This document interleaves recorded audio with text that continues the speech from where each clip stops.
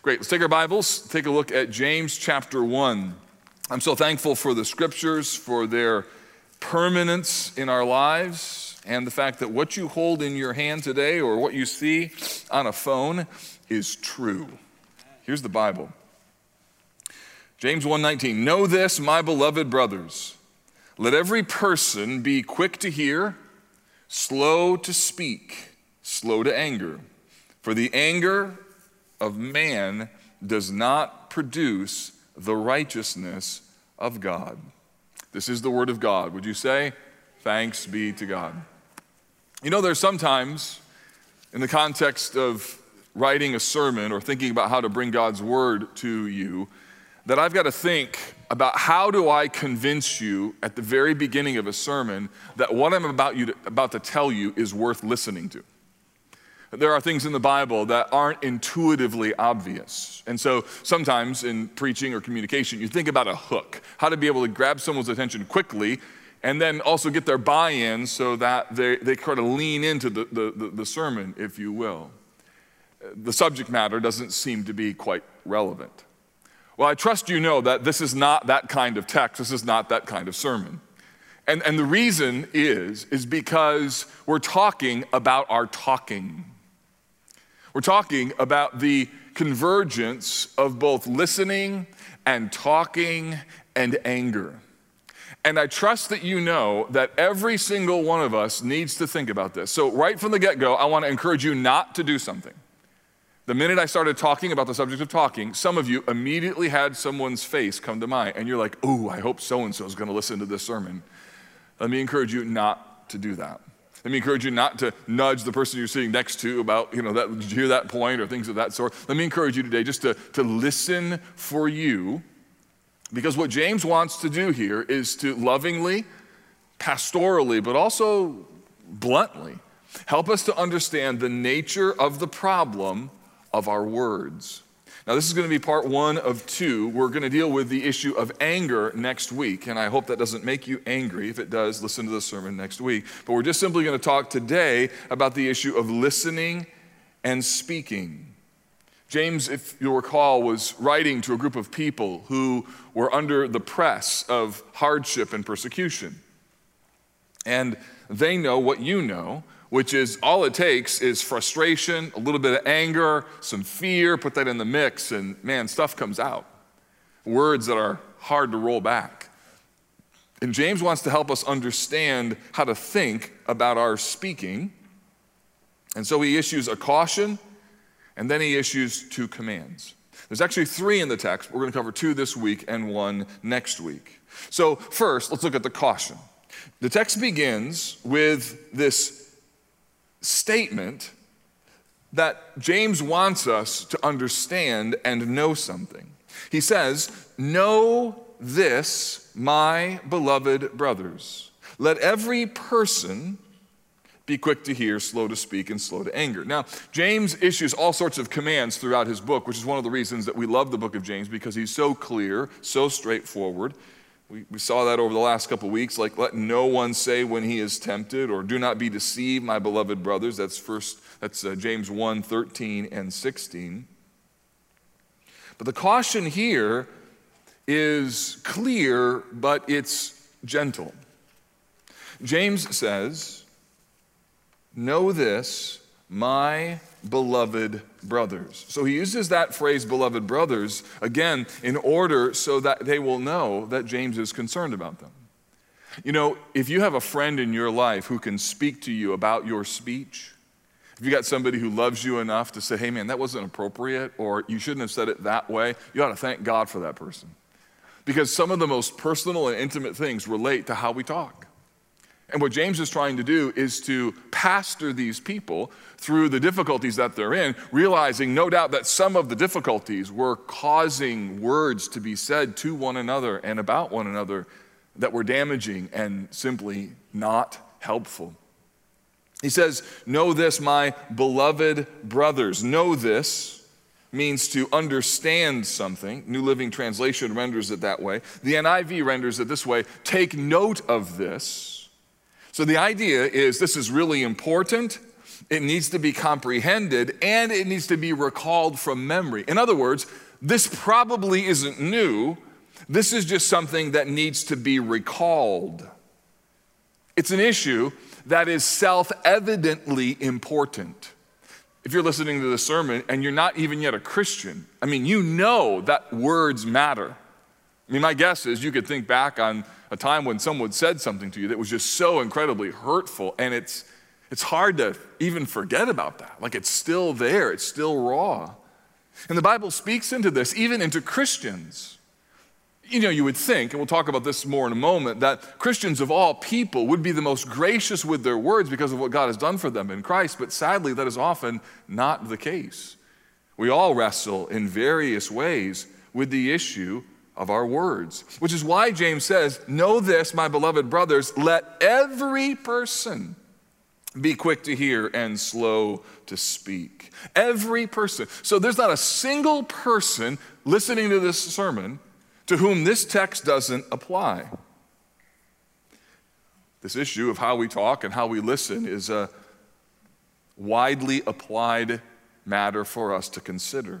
Whether it's a conflict with a friend, tension with a spouse, or podcast you listen to and the tone of it, your comments on social media, what you text about, what you talk about, you know it's an issue. It's rampant. It's rampant in our lives. It's rampant in our culture. Turn on the news. I've seen it way too many times. I have to turn off a news station because all that is in front of me is a verbal cage fight. And unfortunately, it's not just outside of the church, it's also inside the church, the broader church, and yes, even within our church. It's grieving when we see brothers and sisters trade verbal barbs back and forth. We act as if we're no different than the world. I'm sure you see this. I'm sure you've got a friend who has a problem with this. The fact of the matter is, at some level, we've all been part of it. No one's immune. You're not. I'm not. This is an issue for us to consider. James says, let every person be quick to hear, slow to speak. And the challenge is the pressure of the environment and the culture in which we live doesn't make it easy to follow this instruction very well. Scott Sauls has a book called A Gentle Answer. In that book, it's a long quote, but here's what he says. In our current cultural moment, outrage has become more expected than surprising, more normative than odd, more encouraged than discouraged, more rewarded than rejected. It's part of the air we breathe, a native language, a sick helping of emotional food and drink to satisfy our hunger for taking offense, shaming, and punishing. Outrage has become something we can't get away from, partly because we don't seem to want to get away from it. Instead of getting rid of all bitterness, rage, and anger, as Scripture urges us to do, we form entire communities around our irritations and our hatreds.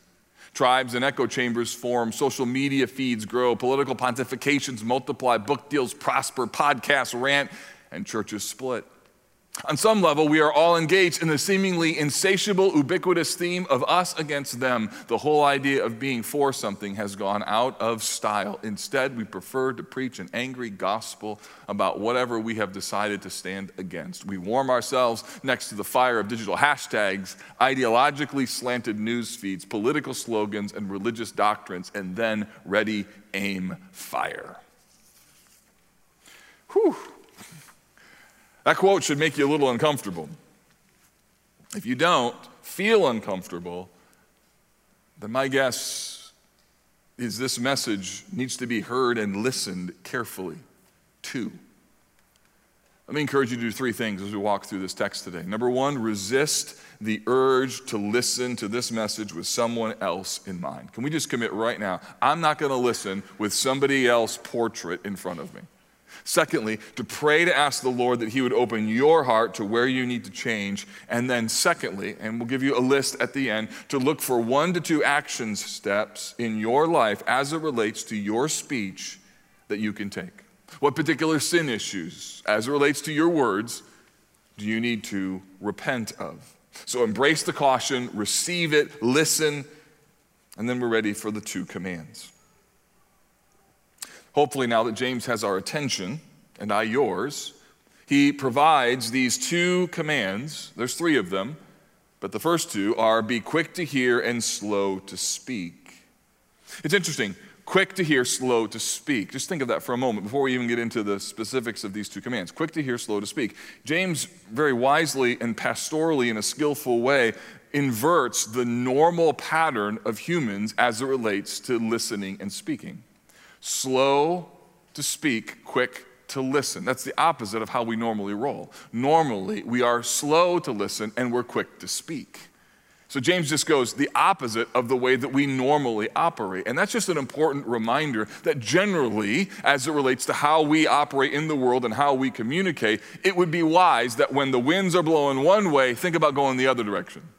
When there's this sense of everybody's heading this direction, be careful that you don't get kind of swooped up into the prevailing way in which the world, the culture, your friends, or your small group, or your friends on social media are acting and responding. There's an encouragement here to kind of go the opposite direction. And so the question I would just have you think about is this: are you unusual in your communication in the realm in which you operate? Do the people at work or your friends, do they see you as somebody who, man, most people talk like this, but man, you talk like this. Most people are like this, but you're like that. Or do you just operate like everybody else in the marketplace, at work, in the context of your neighborhood, online? Is there anything different about the way that you communicate that would somehow beg the question, man, you're different? Or are you just the same as everybody else? James issues these two commands. The first one is be quick to hear. It's interesting. He elevates, as the Bible does throughout the canon, the priority of listening. The book of Proverbs has a lot to say about this issue of listening. Listening is commended at multiple levels and in multiple ways. For instance, Proverbs 15:31 says, "The ear that listens to life-giving reproof will dwell among the wise." And Proverbs 12:15 says, "The way of a fool is right in his own eyes, but a wise man listens to advice." So the Bible commends listening. In fact, underneath the category and the idea of listening is the reality of the gospel. Why would a Christian be more inclined to listen? Here's why. Because a Christian shouldn't trust his or her own heart. A Christian has learned the secret to life, which is this: my biggest problem in life is me. And the Bible identifies that the issue within the context of the human heart is the darkness of the human soul. The Bible identifies that at the end of the day, when I come to conflict, I bring a lot of baggage into that conflict. Which is why the book of Proverbs also says this: the one who states his case first seems right until the other comes and examines him. Or if one gives an answer before he hears, it is his folly and shame. Proverbs 18:13. Some of you may have read the book 7 Habits of Highly Effective People by Stephen Covey. It's not a Christian book, he's a Mormon, but there is a habit in there that I find to be incredibly wise, and I frankly wish a Christian had said it, which is to seek first to understand, then to be understood. You see, I would argue that Christians ought to be the ones who most likely would be inclined to listen. Why? Because we know the pervasiveness of sin within us. We know the problem of pride that lurks in the heart of every person. And that is what Jesus has saved us from. He didn't just save us from the sins that we do, he saved us from the sinner that we are. He saved us from a heart that's bent on always thinking that I'm right. A heart that is easily offended and quick to make a statement. And what happens is that Jesus comes to rescue us from the damnable orientation of our souls and the wicked things that come out of them. And God gives grace to helpless sinners, and then he changes what we love and what we value. So the result of the infusion of Christ's righteousness into your life and the imputation of that righteousness is that now the orientation of your life has been radically altered such that you live for God and for the love of one another. Such that your motivation in life is, if God has rescued me like this, then by his grace, my heart is now set on loving him and loving my neighbor as myself. In fact, so much so that John tells us that if God so loved us, we ought to love one another, 1 John chapter 4. So I trust that you know that a failure to listen is actually a failure to love. Think of that the next time when a friend says something that you don't agree with, or you see something and you just kind of get your ire up. Before you jump there, just know, let's take a moment and consider what love looks like. A failure to listen is really cherishing my own opinions, my views, or what I want to say over the other person. It's a violation of Philippians chapter 2, where Paul says, do nothing from selfish ambition or conceit, but in humility count others more significant than yourselves. Let each of you look not only to his own interest, but also to the interest of others. You see, when you're not listening to a spouse, to your friend, what someone has posted on social media, to what a group of people are saying, when you're not listening, it's usually because we're full of pride and only concerned about ourselves. And this runs contrary to the very nature of the gospel. Again, Scott Sauls says this, because Jesus has covered all our offenses, we can be among the least offensive and the least offended people in the world. I think you'd probably agree with me that listening to one another, especially with those with whom we disagree, is at an all-time low. Choose your topic. Politics, COVID restrictions, racial reconciliation, any number of issues. The pressure of the environment causes us to not listen to a friend or to a spouse. Frankly, it's a great opportunity for us to tangibly live out the gospel. But for many of us, the problem underneath our lives is the issue of fear, and we're so afraid of something that we throw graciousness to the wind. And yet here is Jesus who comes to rescue us from fear of judgment, from fear of condemnation, from fear of uncertainty about our future. He gets underneath all of the emotional realities of our lives and then frees us to be gracious, frees us to be kind, frees us to be listening, frees us to disagree in the right way. You know why? Because a Christian doesn't have to be right because Jesus already made him righteous. Why do you need to be right?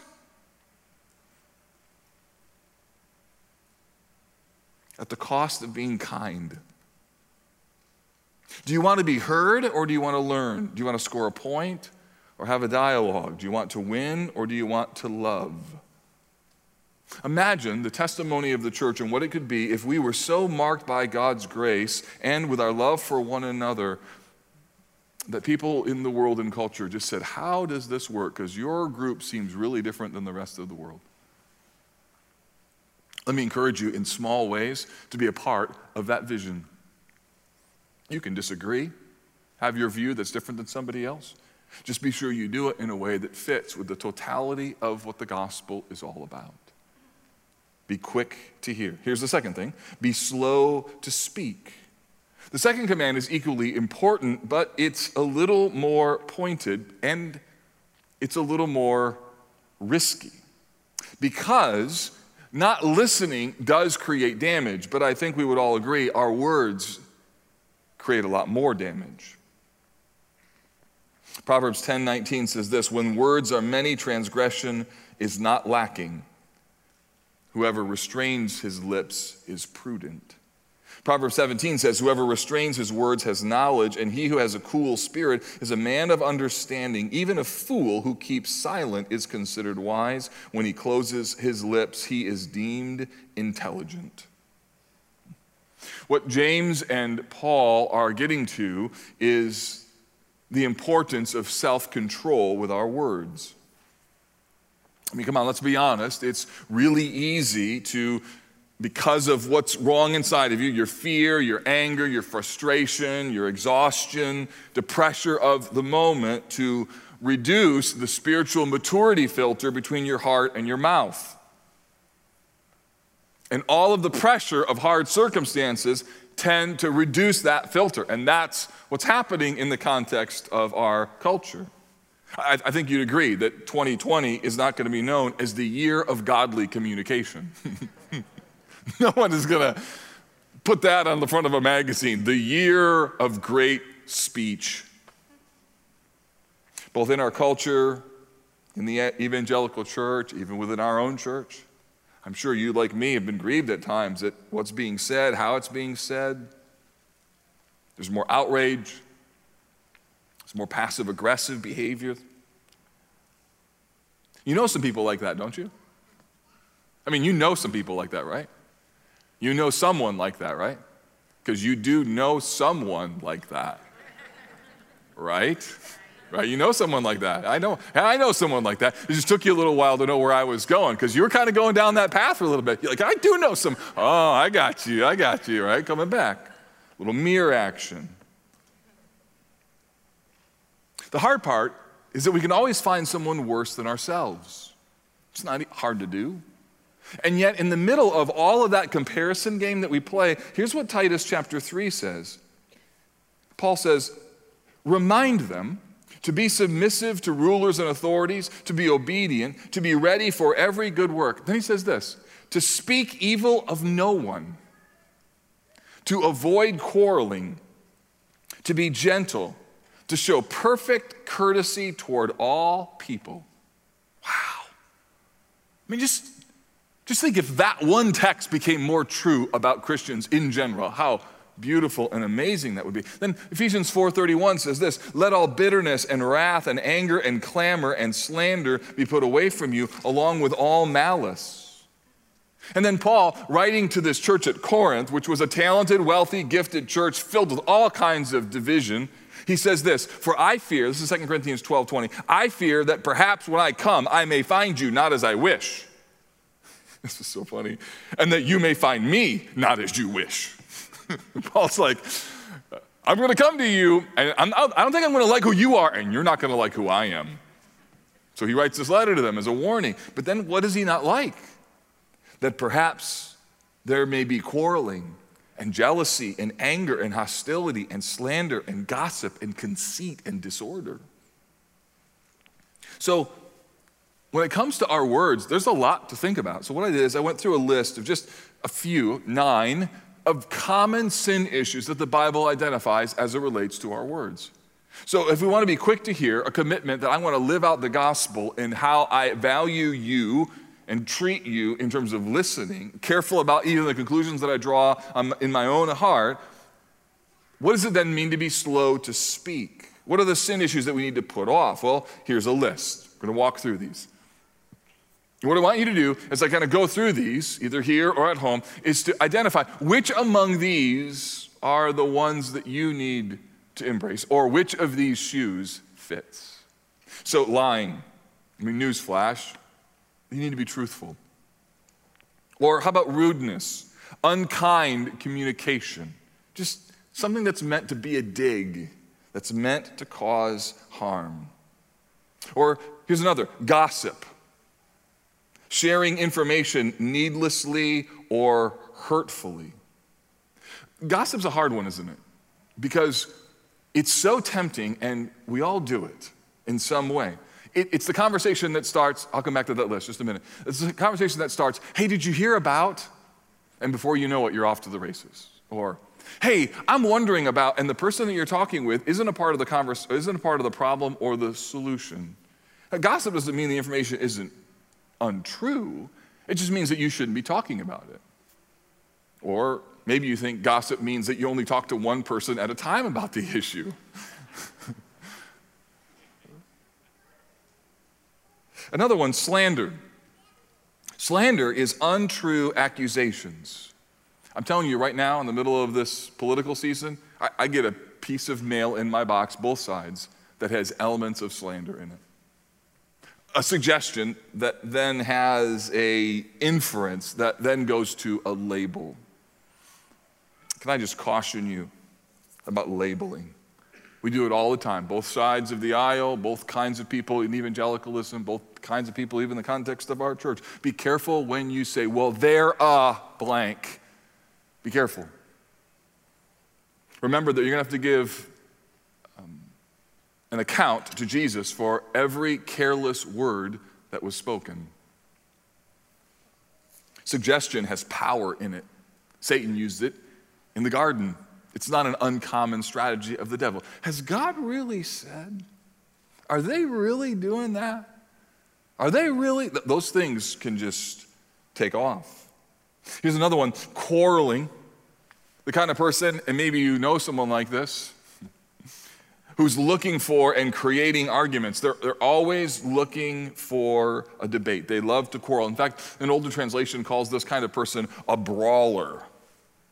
Or here's another one, divisiveness, someone who creates unnecessary division. Now, let me be clear. Sometimes division is necessary because of something that's wrong or in error. But we have to be careful about not making a mountain out of a molehill issue and somehow creating divisiveness where there needs to be none. Here's three more. Disrespect, talking in a way that diminishes others. It's a rarity today that we would attack ideas, not people. Those of you who are in debate realm would know that an ad hominem attack is very common in our culture. Go after the person regardless of their ideas, and you go after the person as a means of attacking their ideas. Or clamor, which is verbal combat. Scott Sauls says, how many people do you know who were scolded their way into the kingdom?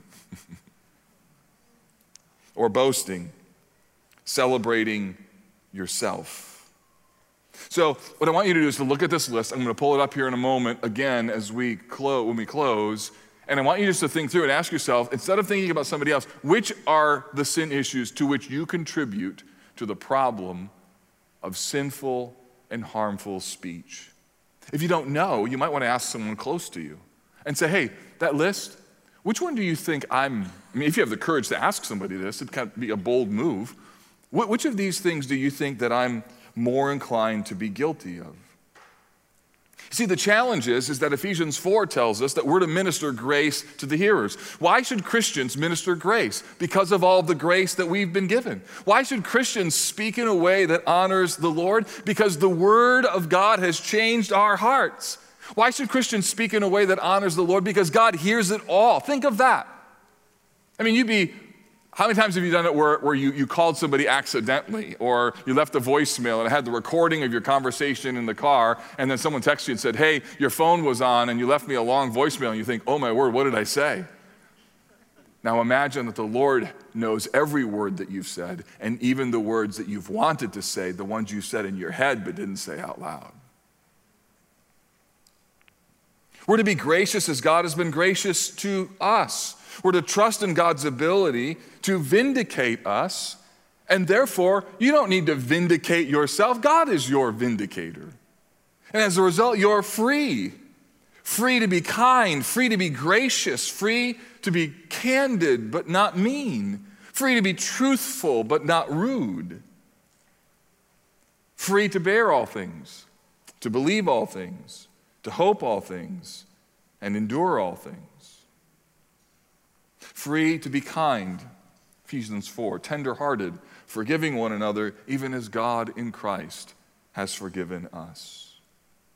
So again, as it relates to your life, listening and speaking, the pressure of the moment certainly surfaces the things that are in our hearts that come out so quickly through the mouth. Can I ask you, if you're a Christian, how's your speech? The grace of God, is it evident in you? Do people around you know that you're a follower of Jesus because of the graciousness of your words and the way that you conduct yourself? The problem is that you can get hooked up with some people in the world and in the church who sort of normalize ungodly speech, and before you know it, that behavior becomes kind of normative, even though it's wrong. And can I encourage you just to go the other direction? Are you a person who listens well? Someone who really values other people because they're made in the image of God, because you are nervous about the brokenness of your own soul, and you really want to understand. You want to be a person who's quick to hear and slow to speak. Maybe you're here and you're not yet a Christian, and you've known some Christians who have been awful with their words, and on behalf of them, I'm sorry that was your experience. But you may realize that underneath your life is this heart condition that just comes out in all sorts of ways. And so what do you do about that? And we'd love to have a conversation with you about the way in which a relationship with Christ sets in motion the possibility of your life radically changing, including the way that you talk.